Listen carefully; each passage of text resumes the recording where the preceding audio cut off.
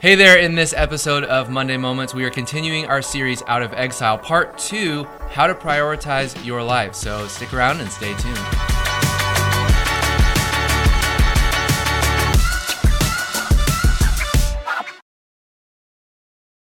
Welcome to Monday Moments, the show in which we take a deeper dive into Sunday sermon. My name is Travis. With me today is Pastor James. And like I said at the beginning, we're continuing our sermon series on Out of Exile, a study in the books of Ezra and Nehemiah. This week was part 2. And if you haven't had a chance to listen to that sermon, you can do so right here on our YouTube channel, on our Facebook page, on our podcast, wherever you might be listening or watching this. And without further ado, let's jump into it. Yeah. So just to give a super quick recap, we're at the point in the story at which the Israelites are making the transition from Babylon, from their place of exile back to Jerusalem. And one of the things that I thought was interesting that you shared was how few of them actually returned. There was quite a number of them that stayed in Babylon. I think the statistic was it was 96% stayed and about 4% returned. Is that right? Yeah. And so I thought that was really interesting, and we kind of talked about you talked about how what it looks like to really prioritize God's promises and how God's promises remain true regardless of our circumstances, whether we find ourselves in a difficult season because of our own choosing, our own actions, our own consequences, or through no fault of our own. It doesn't matter. God's promises stay true, and God's plans and purposes. One of the things that I've kind of been doing my own learning about this that I thought was really captivating, that's really intrigued me, is something that the Lord said all the way back in Jeremiah. I think it was chapter 29, when Jeremiah prophesied about the Israelites going into captivity. He said, the Lord said through Jeremiah, pray for the prosperity of Babylon. Settle there, plant gardens, marry, have kids, families, businesses, because if it goes well for Babylon, it will go well for you. Yeah. And I think that was interesting because when you look at people choosing not to return, and we read it with our kind of black and white removed perspective, I think it's easy for us to say like, oh, well, what's wrong with them? Why didn't they do that? And yet they had roots established in Babylon. And like you pointed out, Babylon was this beautiful place. They were well provided for. And so, I'm inferring here, it doesn't say this explicitly in the Bible, but, I think it's hard to want to uproot things. Somewhere along the lines, it seems like that obedience became complacency. And obviously we don't know that for sure, but there seemed to be this shift at some point along the way. So I think my question is, you mentioned that the 4% who returned had their priorities in the right place, and the 96 who remained did not. Can you go into that a little bit more, what that looked like? Because again, when I was young, I would look at the parable of the sower and look at, when the Bible says some of the seed fell among the weeds and thorns, and the life was choked out of them, and that represents the cares and worries of this life. And I used to think, well, how can anybody be choked out by the cares and worries, and how can anyone not be so passionate about Jesus that they just choose that over everything? And then when I got older and had a wife and kids, and all of a sudden it's like, well, no, I've got these priorities. Like I've got these things that I need to take care of. And I think it's easy to see why Paul, in a sense, was encouraging, like, hey, if you're single, it's not a bad idea to remain that way, because when you get married, your interests are divided. I'm paraphrasing, obviously. So maybe can you go in a little bit about why the 4% had their priorities right and the 96 did not? Yeah, I think that obviously the enemy of God's best is good enough. Yeah. It's we kind of get to this place where we look at our life and we say, it's really not that bad of a life. And so we can kind of justify where we're at a little bit because, let's be honest, like it was hard. They were having to leave, for most of them, what was probably a pretty good life. Yeah. And what they were being called back to was a place of total destruction. Yeah. Like there was a lot of work that was ahead of them in order to do that. And so it becomes really like, what do we value the most? Do we value what God is going to do, or do we value what we already have? Yeah. And I don't think that there's anything wrong with like valuing what we have. I think it's important that we look at what God's provided for us and we be content with those things. But when the Lord begins to move us to another place, like to be able to look at it and say, you know what, God, you've given me this, and you haven't led me astray so far. So what more might you be providing in these things? And so, I mean, it was a challenge. Obviously, I mean, it was a very difficult thing. A lot of the people that were living in Babylon, I mean, they were 2, maybe 3 generations removed. They had, you know, they might be the grandchildren of the people who had seen Jerusalem before she was destroyed. Yeah. So they're already 2 generations removed from any of this. So their entire worldview was Babylon. Yeah. They didn't have anything to reference on. And I think that for some of us, that becomes the real challenge. Like, this is all I've ever known. But what if I told you there was something more? But that more was going to come at a cost. Right. Like, it was going to be a challenge. Yeah. And so I think that when we get to that place, and I think that that's where the Lord wants us to be with His Word. I think that that's the struggle that a lot of people have with God's Word. That's a lot of the struggle that people have with God's promises. Well, I've done all of this on my own to this point, and this is a pretty good life. Yeah. Yeah, but what if there's more? Yeah. And that more is going to require you to maybe to lay down some of your preferences and to lay down some of your comforts in order to gain that more. Yeah. But there is something more that's available. Yeah, I love that distinction between, you know, there's, and you've shared this with me even when I was in high school and college, you know, and when we go through life, it becomes, you know, especially as a Christian, it becomes less and less about right and wrong, and just those are the 2 options. Yeah. And that's it. Yeah. It becomes more about you have good, you have better, and you have best. Yeah. And are we first of all desiring to see God's best in our life and pursue what God has and what God says is best? And number 2, are we willing to pay the cost? Yeah. You know, and it's like, you know, if fitness were easy, everybody would be walking around with 6 packs. You know, it's like, okay, if that's what you want, that's great, but you got to understand what you're talking about. Abs, right? I think so. Okay. Yeah. Oh, yes. Yeah. Maybe I should make that distinction. So yeah, I think it's recognizing that pursuing God's best does come with a cost, but it's always worth it. And you mentioned that in your sermon, is that it is always worth it. And so I think that actually kind of leads into my next question. I think that for any believer listening to this, we would agree without a doubt that God's way is always best, and it's always worth it. It's, you know, it was worth it for the Israelites to make that 1,000-mile or however long journey it was with their kids and their belongings and their lives to a destroyed Jerusalem to rebuild it. It was.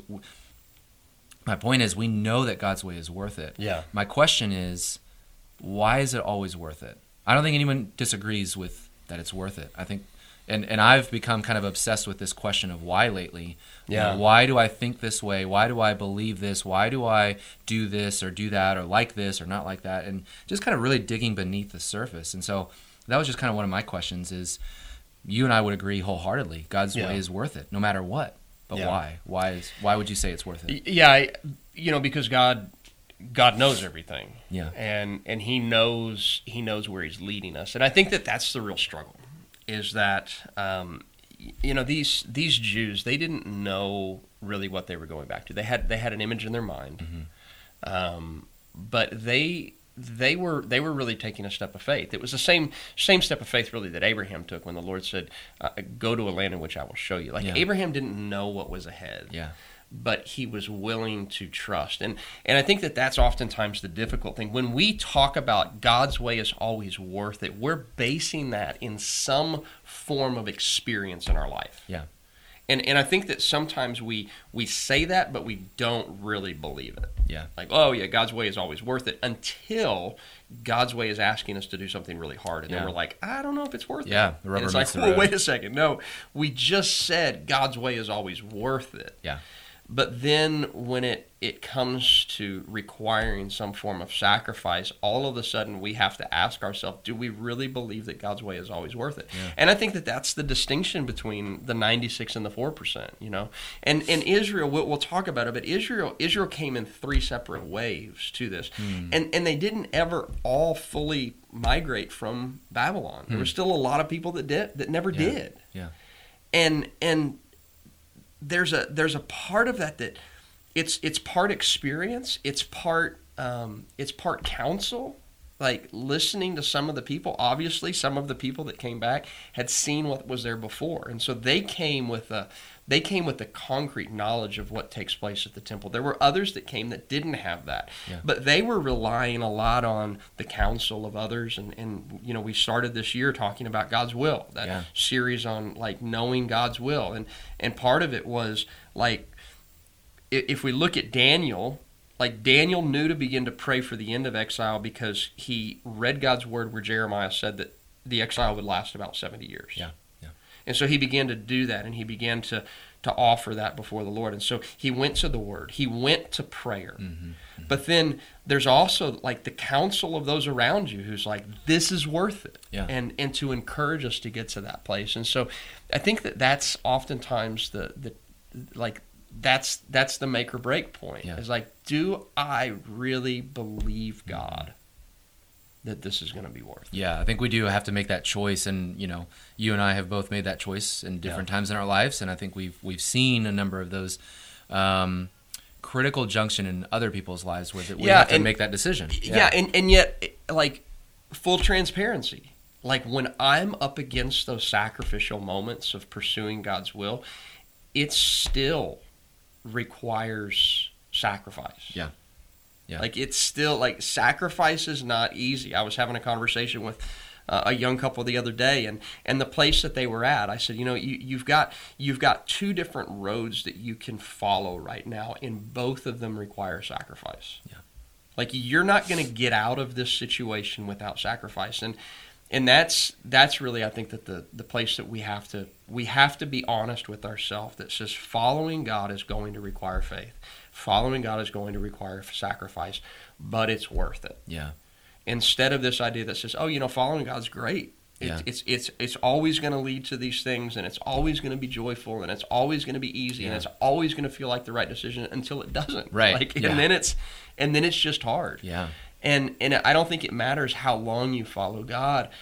There always comes to those places where we have to be willing to say, yeah, this is going to be hard, but it's worth it. It's totally worth it. Well, and I remember being in high school, and one of the things that you said to me a long time ago was, you know, it's a picture of Abraham and Isaac. Mm-hmm. We come to these junctions in our lives where God asks us to make a sacrifice, like Abraham and Isaac. And, you know, correct me if I'm misquoting this, but you said God's either going to redeem it, in other words, he's going to give it back to you when you lay that thing on the altar, or he's going to replace it, and he's going to consume it, but he's going to replace it with something better. Yeah. And I think we have to always trust that whatever God decides to do in that moment of choosing to sacrifice, that he is good. Yeah. Even if it doesn't seem like it in the immediate short term. Yeah.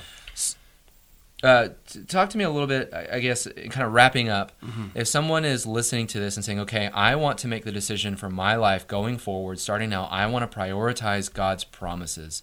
What does that look like, and how can we begin to prioritize God's promises in our life? Yeah, I mean, I think that first of all, we've got to know God's promises. Yeah. Like, what does God's word say about these things? And I think that's oftentimes a step that a lot of people miss. We paraphrase God's promises. We misquote God's promises. We take God's promises out of context. We trust that other people are communicating God's promises to us in a clear way. Yeah. And yet the reality is that oftentimes maybe God's promises, maybe Instagram isn't the best way to get God's promises. Like, no offense to all my Instagram people, but you know, maybe a tweet about God's promise isn't. It's not sufficient enough. Yeah, maybe we need the source. Yes. And so I think that like step numero uno, like go to God's word. Yeah. Read God's promises. There's a book, I can't remember exactly who wrote it right now, but it's a book that I have. It's all the promises of God, and it goes through and it lists out all of the promises that we find in God's Word, and then recognizing that, like, sometimes the way that God brings about His promises is very different than the way that I anticipated it, and being willing to walk through that process in order to obtain that promise. And again, just like timeline, like God's timeline is not my own. Yeah. And there's things that I want now, and I want to see that breakthrough. And it sometimes it leaves me wondering, as I'm sure these Israelites did at times, like, God, are you done? Yeah. And yet there was a promise that was given at the beginning of it. There was a promise that was given years before this, that said, like, this is what's going to happen, and I'm not going to allow the line of David to be broken. I'm not going to allow the priest line to be broken, and just to see God's faithfulness. I think that's one of the challenges at times, but it should also be the faith-building things, is that we have the benefit of God's Word. Right. They didn't always have what we have available to us, and we can actually go back and see where God promised it and God fulfilled it.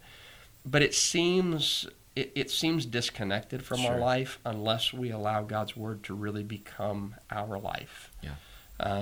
And that's where I think that we can really be encouraged and begin to pursue God's promises. Yeah, and I think, just like you said, that first step is often the most simple, and I think sometimes the most overlooked is going to the Bible, to God's Word, and reading it for ourselves. Imagine that. Imagine that God would sit there and expect like a divine download, of God's promises just into our minds and our hearts. But God says, no, I've got my promises right here, and I think to know that for ourselves. And I can remember times when, going through just different, dark places at times, and every time I would read, I would write down something that encouraged me on a 3x5 card, and I'd put it in my pocket. And every time my hand went to my pocket, I'd pull that card out and read it. And that was just my way of getting God's Word into my heart when I was going through a difficult situation or a difficult season. Yeah. And so I think that first step is often the best way to get started. And I think,